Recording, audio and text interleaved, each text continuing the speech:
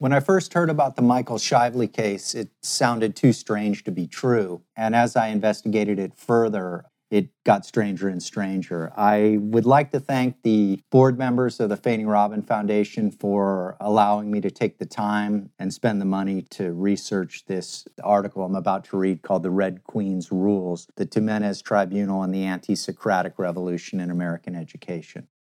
Over the past 2 decades, I've witnessed a seismic anti-Socratic shift in American education. Put simply, many universities cannot afford to upset their students. Although tuitions have tripled since 1975, many institutions of higher learning, backed by non-default student loans, engaged in financial speculation. Often operating on lines of credit, many schools balance their books by relying on exorbitant fees and underpaid labor. In order to keep their student customers happy, academic administrators weaponize the power of complaint for their increasingly frail student bodies. Quote, "It's astounding how aggressive students' assertions of vulnerability have gotten in the past few years. Emotional discomfort is regarded as equivalent to material injury, and all injuries have to be remediated," wrote feminist film professor Laura Kipnis. Quote, "Most academics I know, this includes feminists, progressives, minorities, and those who identify as gay or queer, now live in fear of some classroom incident spiraling into professional disaster." The story you are about to read or hear is about unaccountable academic administrators who see colleges and universities as self-esteem builders where, quote, "student success is guaranteed and the student customer is always right." What they fail to realize is that success first must be earned, and it is meritless if mandated.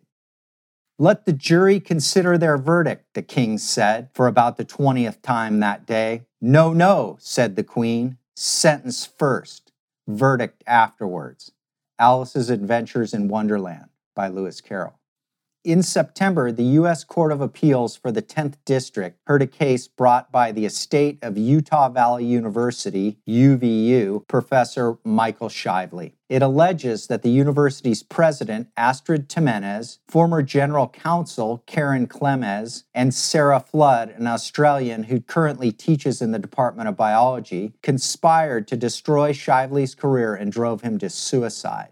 Unless the appellate court intervenes, UVU's unchecked behavior will set a troubling precedent for 21st century American higher education. Due process protections will no longer extend to the academic help. Michael Shively taught anatomy at Utah Valley University for 27 years. During his career at UVU, he was named Teacher of the Year 5 times, received 9 Teaching Excellence Awards, served as president of the Faculty Senate, was featured in the university's, quote, "Experts in the Classroom" series on public television, and did not have a single disciplinary incident in his career. His problems began on February 27, 2019, when Catherine "Cat" Brown, the university's Associate Vice President of Academic Administration, received an email from a male undergraduate identified only as, quote, "Student 1." He charged that Shively's course placed, quote, "unfair demands" on students because he monopolized, quote, "so much student time." Student 1 also charged that the anatomy professor used, quote, "tests to gratify his ego by making questions almost impossibly difficult," and that Shively's textbook contained transphobic language. There was only one problem. Student 1 had never been Michael Shively's student. This email complaint was the first shot at an academic coup orchestrated by Student 1's Professor Sarah Flood. Although Michael Shively supported the Australian professor's hiring in 2015 and even helped her get tenure in 2018, by 2019 she wanted her rival fired. Earlier in February, Flood told Marshall Walker, her paid teaching assistant, to collect student complaints about Shively because she had a meeting with, quote, "one of the heads of UVU and needed, quote, "specific stories about how anatomy with Dr. Shively has affected them emotionally and physically." Walker sent the following email to students on February 21, 2019, quote, "There is currently a review on Dr. Shively being done on how he runs the program. This is a great opportunity for you to express how anatomy has affected your life decision on your major, how ridiculous his tests, ELAs were, etc." Walker urged the students to email him ASAP because he had to, quote, "turn this information into the UVU president by Wednesday." Why would Astrid Tumenes, the president of a large public university and a former executive at Microsoft Asia, involve herself in a faculty squabble?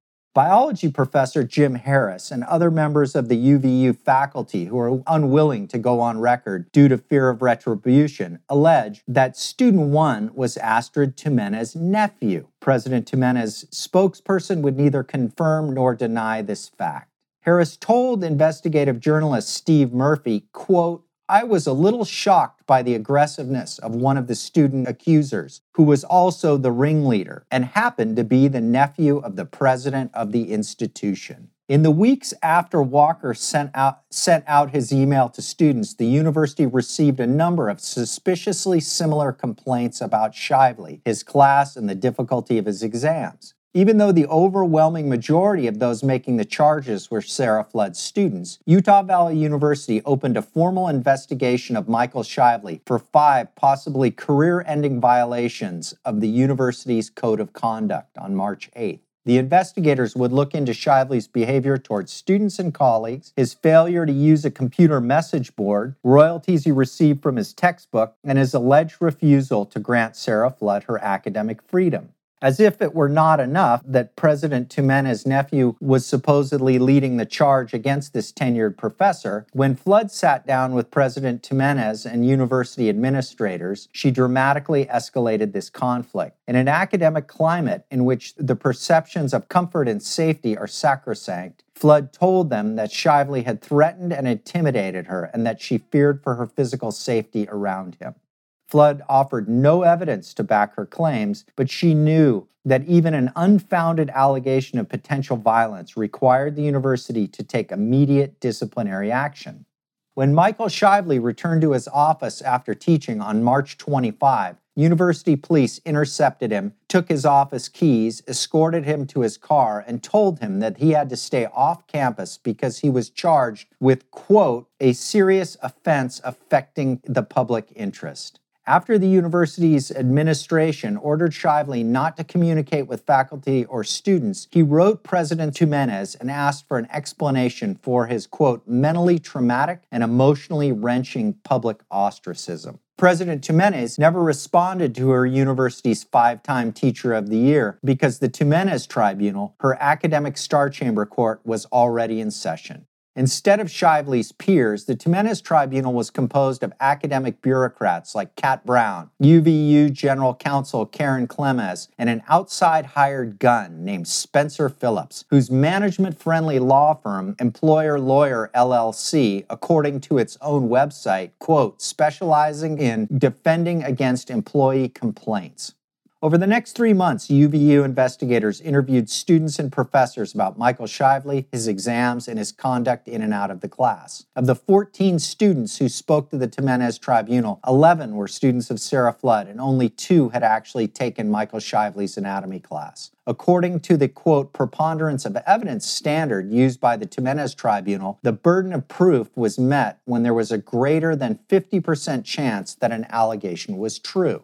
Tumenes' alleged nephew, student 1, was the first witness to speak to the Tumenes Tribunal and told investigators that he was, quote, "the spokesman for disaffected students." He told the investigators that he had, quote, "pieced together the case against Shively without, quote, talking to Dr. Flood about this directly. While he did not consider Shively, quote, "an out-and-out male chauvinist," at the very least, it is clear Dr. Shively is carrying the prejudices and attitudes of someone born in the 1940s. He is either unwilling or unable to adapt to the outlook and needs of contemporary women. However, when pressed by investigators, it became clear to the Tumenes Tribunal that, quote, "student 1 relied heavily on hearsay as the basis for most of his concerns. The only complaints he made based on his own experience were Dr. Shively's use of the word pathetic." Next came a parade of student witnesses who made suspiciously similar complaints about the difficulty of Shively's exams. Student 2 recalled Flood announcing to the class that, quote, all the tests were written by Dr. Shively. Student 3 complained about the hard exams and added, quote,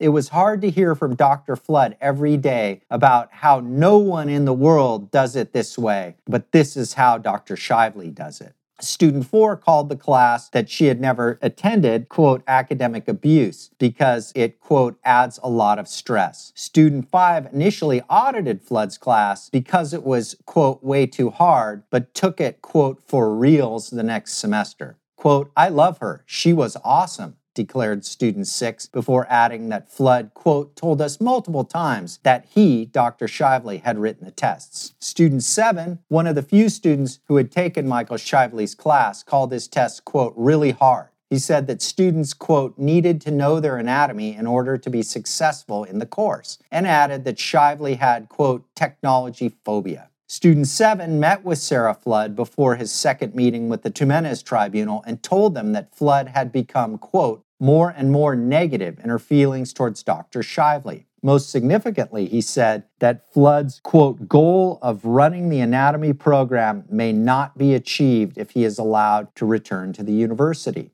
Student 8, Flood's teaching assistant, Marshall Walker, called Shively, quote, condescending and controlling, and believed that this made Flood feel, quote, handcuffed, like she was, quote, walking on eggshells. Walker, quote, also confirmed that he heard Dr. Flood on numerous occasions respond to students' concerns by blaming Dr. Shively for the difficulty of exam questions. Students 9, 10, and 12 through 14, all Flood students, made now familiar complaints about difficult exams and hard grading. Student 11 contacted the investigators when she heard about the investigation because she felt that the campaign against Shively was, quote, nothing more than a witch hunt.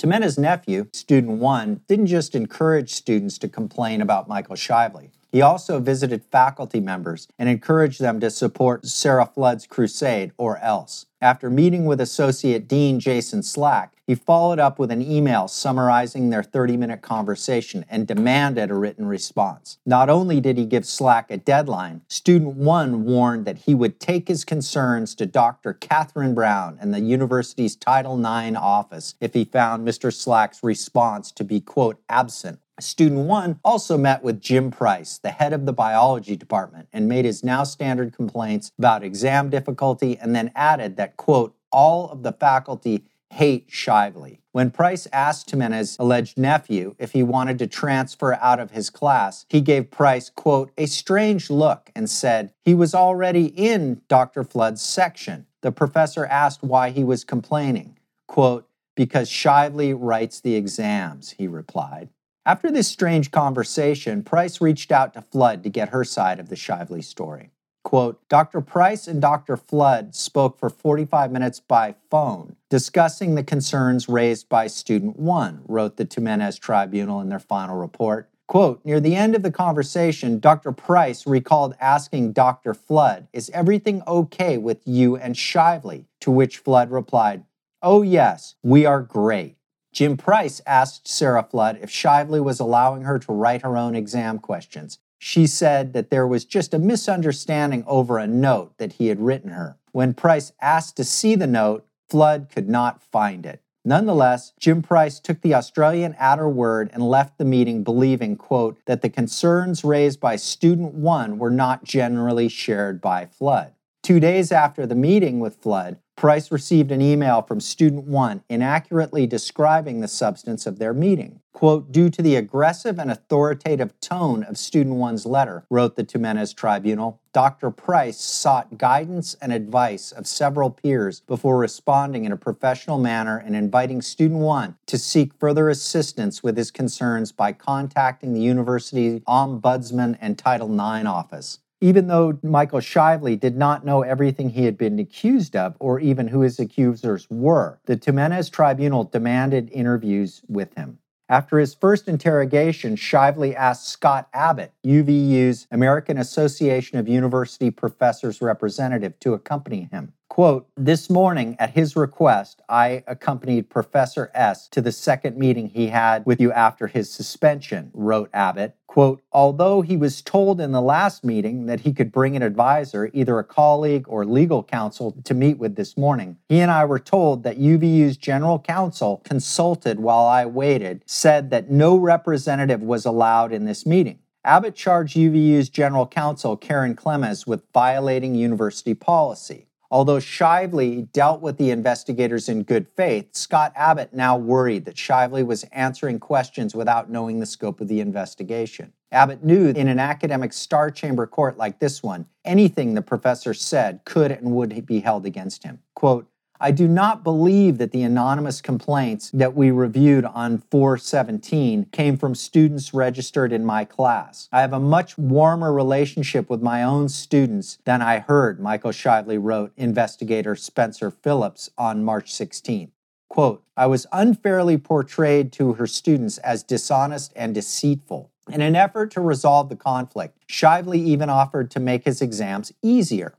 Quote, it is my sincere belief that nearly all of the complaints about me and my testing would dissipate if I test with less rigor, easier tests. I sincerely hope that I am given an opportunity to prove this to be true. Thank you for meeting with me today. Faculty witnesses who spoke to the Timenez Tribunal painted a far more nuanced portrait that undermined Sarah Flood's most serious accusations. Don Homan, a lecturer and lab manager who had taught anatomy at UVU for 20 years, debunked Flood's charge that Shively wrote her exams. Homan said that all three of them, quote, participated in the exam writing process and added, quote, Dr. Flood seemed, quote, overwhelmed by family issues, and she sometimes asked to be left out because of other issues she was dealing with. Former biology department chair Virginia Baer told investigators that she had advised Sarah Flood to teach her class, quote, however you want. Physiology professor Heather Wilson Ashworth told investigators that Flood complained she felt, quote, constrained and controlled by Dr. Shively. Wilson Ashworth said that she never feared for her safety around Shively, but she did describe him as, quote, controlling and aggressive towards her, i.e. academic bullying, and that he only backed down because of her willingness to push back and stand up for herself.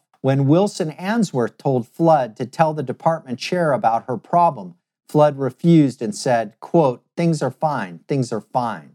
Dr. Shively is helping me with my visa. Biology professor Jim Price flatly rejected the Timenez Tribunal's assumption that Sarah Flood was the victim in this case. Instead, he told them that, quote, Dr. Shively is a victim of a hostile work environment created by Flood. According to Price, the Australian's biggest problem was that she was, quote, afraid of students, so she pandered to them. Quote, she's not able to tell them anatomy is hard, and we need future patients to be in good hands, Price explained to investigators. Quote, I think she says things in class to deflect responsibility for the difficulty of the class onto Dr. Shively, and then the students complain. Price told investigators that he was growing increasingly, quote, worried about Michael Shively. Sarah Flood's turn to testify came on May 2nd. She was forced to acknowledge that Michael Shively had supported her throughout her career at UVU and that, quote, her constant finger-pointing caused problems for Shively. Still, Flood made her boldest claim yet and told the Timenez Tribunal that she, quote, worried about Dr. Shively shooting her. Flood said, quote, I know that he carries a gun. He said he carries a gun on himself all the time on campus. Flood's witness, however, told investigators that he had only told her that Shively owned guns. When asked if Shively had ever made any threats, verbal or physical, Flood admitted that he had not.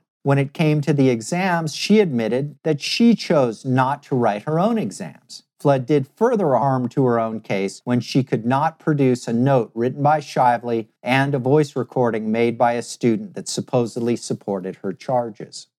Even this one-sided investigation could not ignore the obvious fact that Sarah Flood's endgame was to get Michael Shively fired and take over the anatomy program. Initially, Flood claimed that she did not exercise her academic freedom because of job insecurity and her immigration status. After both issues, visa and tenure, were resolved, quote, she nevertheless was unwilling to work with Dr. Shively. Flood also told the Timenez Tribunal that, quote, she has an out plan and will not teach anatomy if Dr. Shively returns to the university. It was now clear that Flood would not be content with anything less than Michael Shively's expulsion from UVU. Rather than dismiss the case after Flood's most serious charges were not substantiated and her conspiracy with Timena's nephew was exposed, UVU expanded the investigation and hired an independent outside expert, Trent Stevens, to evaluate Michael Shively's textbook and exams. There was only one problem. Stevens was anything but independent,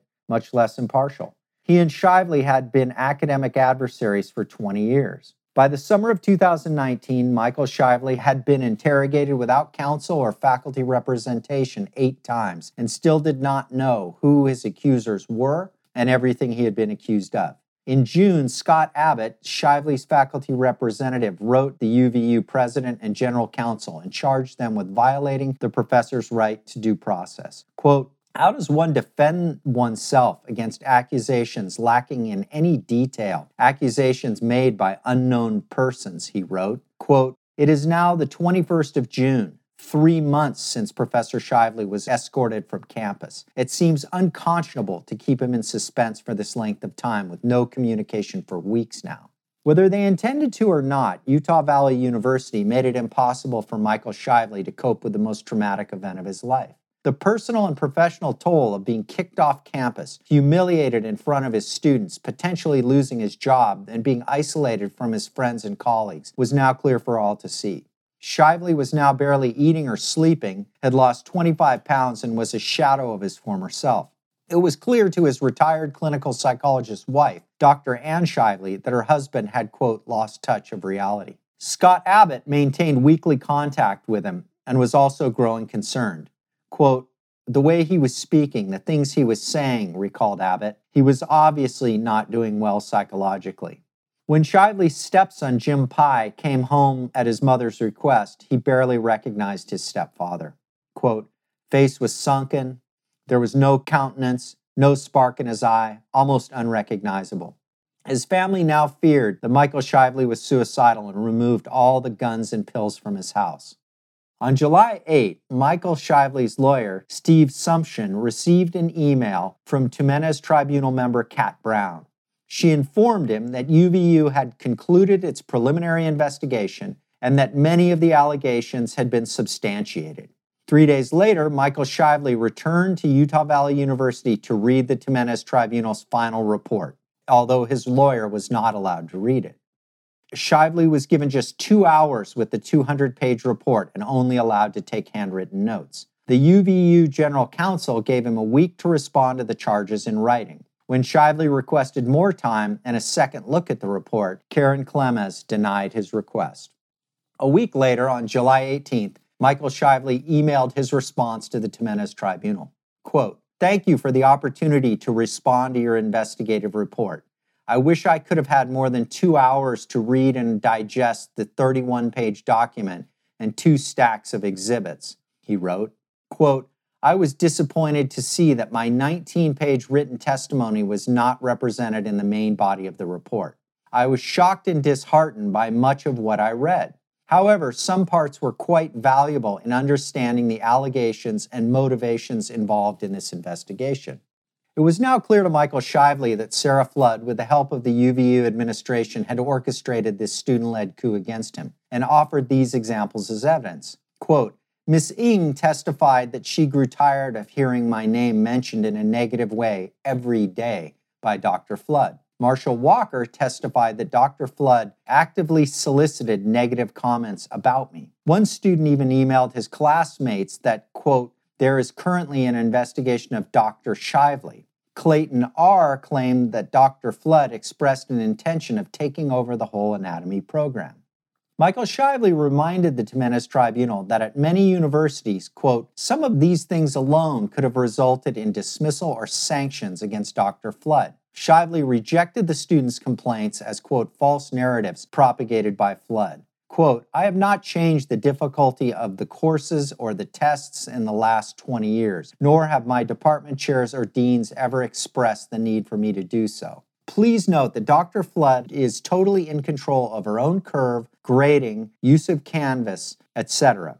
I have not threatened Sarah Flood about anything. Allegations 2, 3, and 4 are totally false. I have been unwavering in my support of Dr. Flood and have not tried to control or micromanage her in any way. Shively called the Tumenez Tribunal's decision to appoint Trent Stevens to be his, quote, independent reviewer problematic and pointed out the obvious conflict of interest. Quote, perhaps it is because some of his own material received a negative review in a presentation that Don Homan and I made in 1999 at the Human Anatomy and Physiology Convention in Baltimore, Maryland, entitled, quote, Lies, Half-Truths, and Misleading Statements in Anatomy and Physiology, wrote Shively. 12 of my publications in peer-reviewed journals also address this subject.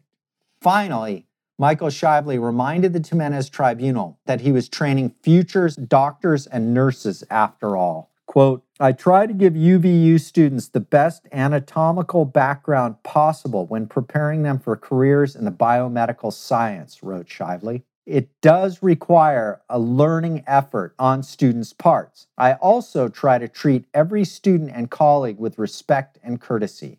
Any alleged behavior contrary to that has not previously been brought to my attention.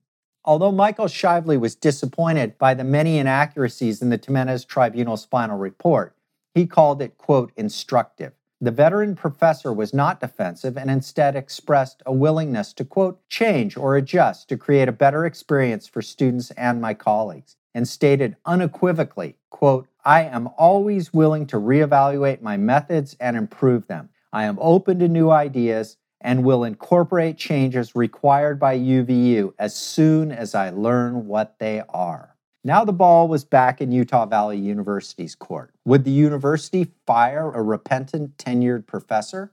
Before Michael Shively had the opportunity to change his ways, he received a call from a faculty colleague informing him that he would not be teaching the fall semester because UVU had not concluded their investigation and had not rendered a verdict in his case. Shively, however, misunderstood the conversation and hung up the phone shattered. He turned to his wife, Anne, and said, I've been terminated, and went to bed. His family had taken all of his guns, but they had forgotten about his nail gun. The next morning, his stepson found Michael Shively on the floor of his shop with a self-inflicted nail gun wound. He hung on to life for 4 days and then died. Today, Sarah Flood is UVU's senior anatomist, and a senior UVU faculty member familiar with the situation wrote that, quote, under Flood's influence, anatomy education at UVU has gone from being the best in the state to being the worst in the state. After Michael Shively's suicide, Utah Valley University announced that at the time of his death, he was the subject of an ongoing investigation and that, quote, most of the allegations were substantiated. However, substantiated, according to the, quote, preponderance of evidence standard used by the Tumenez Tribunal, hardly means guilty beyond a reasonable doubt. This burden of proof is met when there is a greater than 50% chance that an allegation is true. However, the most telling sign of the Tumenez Tribunal's bias was the weight they gave to the different witnesses' testimony. Although they declared Flood's concerns about her physical safety around Shively, quote, unfounded, and found, quote, no evidence that Dr. Shively engaged in any behaviors of a physically threatening behavior towards Dr. Flood, she was still declared a, quote, mostly credible witness. The Tumenez Tribunal called the report, written by Trent Stevens, Shively's longtime academic rival, quote, reliable, and accorded substantial weight in formulating the conclusions reached in this investigation. They also deemed 13 of the 14 student witnesses, quote, credible, even though most had never attended a class with Michael Shively. The Tumenez Tribunal took a much harsher view of Michael Shively and declared that they had, quote, serious concerns about Dr. Shively's credibility and willingness to be open and forthcoming in the investigation process. While they described Don Homan, who challenged Flood's claims on the exam writing process, as, quote, somewhat credible, they considered Jim Price's, quote, credibility compromised because he had called Flood a liar and was a longtime friend of Shively's. When it came to student one, even his alleged aunt's hand-picked panel had to admit that he had, quote, relied heavily on hearsay as the basis for most of his concerns and rejected his contention that he was not conspiring with Flood. Quote, although student 1 may not be coordinating his efforts with Dr. Flood, the Tumenes Tribunal concluded. His claim that he has not spoken directly to Dr. Flood about these issues is suspect and tends to undermine his credibility. In the end, they gave the actions taken by Sarah Flood and Tumenes' alleged nephew a wink and nod of approval. Quote, based on the evidence reviewed above, the investigators find that Dr. Flood, with the assistance of names redacted, student 8, appropriately encouraged students with concerns about Dr. Shively to complain to the highest level of UVU administration. Student 1, separately and with Dr. Flood's knowledge, also undertook efforts to collect student complaints and share these complaints with university administration for consideration and resolution. It took UVU almost 2 months to release a redacted version of their final report. In November 2019, Alex Simon, the president of UVU's chapter of the American Federation of Teachers, sent an open letter signed by 13 other faculty members to President Tumenes. Simon objected to UVU's treatment of Michael Shively and linked it to his suicide. Quote, although he was not a threat to others, his suspension from campus and the lengthy investigation made him a threat to himself, wrote Simon. Quote, the stress of being investigated took an enormous toll on Mike. He lost a significant amount of weight and expressed concern that his suspension would lead students and faculty to assume the worst of him. The letter also made it known that Michael Shively's was hardly an isolated incident at UVU. It made note of, quote, a well-respected professor who was the subject of a similarly one-sided investigation, reminding President Tumenes that, quote, after an invasive investigation that took several months was finally completed, it was determined that the allegations, which were completely unsubstantiated and false, were unfounded. Although the professor did not commit suicide, he was, quote, so traumatized by the experience that he took stress leave. In the months after Michael Shively's death, Utah Valley University's American Association of University Professors chapter investigated 4 more cases in which faculty members were subjected to ad hoc investigations and a pattern of quasi-legal harassment emerged. 3 of the cases ended with decisions in favor of the faculty, and 1 ended with UVU paying a settlement to 1 faculty member. In all of them, disgruntled students were encouraged to make anonymous accusations and coached through the official complaint process by unaccountable academic bureaucrats. Quote, in each case, UVU counsel denied or skirted due process and exerted legal pressure on faculty who had no legal support of their own, wrote AAUP Representative Scott Abbott.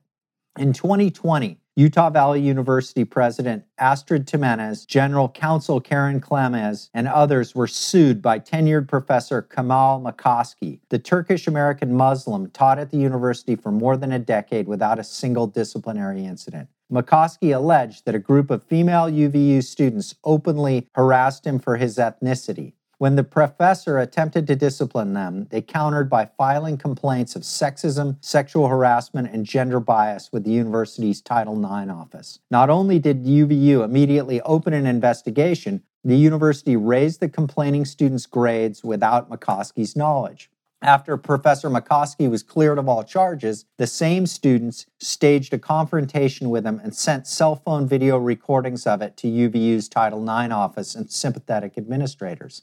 The same day, UVU received a letter from a lawyer representing one of the students involved that threatened to sue the university for, quote, harm suffered by, name redacted, due to the negligence and intentional acts of Associate Professor Kemal McCoskey. The next day, Utah Valley University suspended McCoskey without pay and banned him from campus. As they had done in the Shively case, UVU claimed that McCoskey posed, quote, a threat to the university community. After an almost 4-month suspension, the Title IX director dismissed all 6 charges of sex-gender discrimination as unfounded, but substantiated 2 charges of retaliation. McCoskey challenged the findings, and with his legal complaint pending, UVU fired him, the Title IX officer, and much of the Title IX office staff. Michael Shively was not declared a threat to the safety of the UVU community because of his difficult exams or, quote, arrogance. Shively posed a much greater threat because he believed in the sanctity of the medical professions and refused to allow the hard sciences to be infected by the anti-Socratic model of higher education. Under the old Socratic model, professors and students engaged in sometimes antagonistic dialogues to find ground truth. Over the past 2 decades, American academia's managerial elite have replaced it with a decidedly student-centric model that has made profit maximization and students' perceived comfort and safety a higher priority than their education. Sadly, under this new academic regime, professors are now afforded neither comfort or safety. Unless the 10th Circuit Court intervenes, not even due process.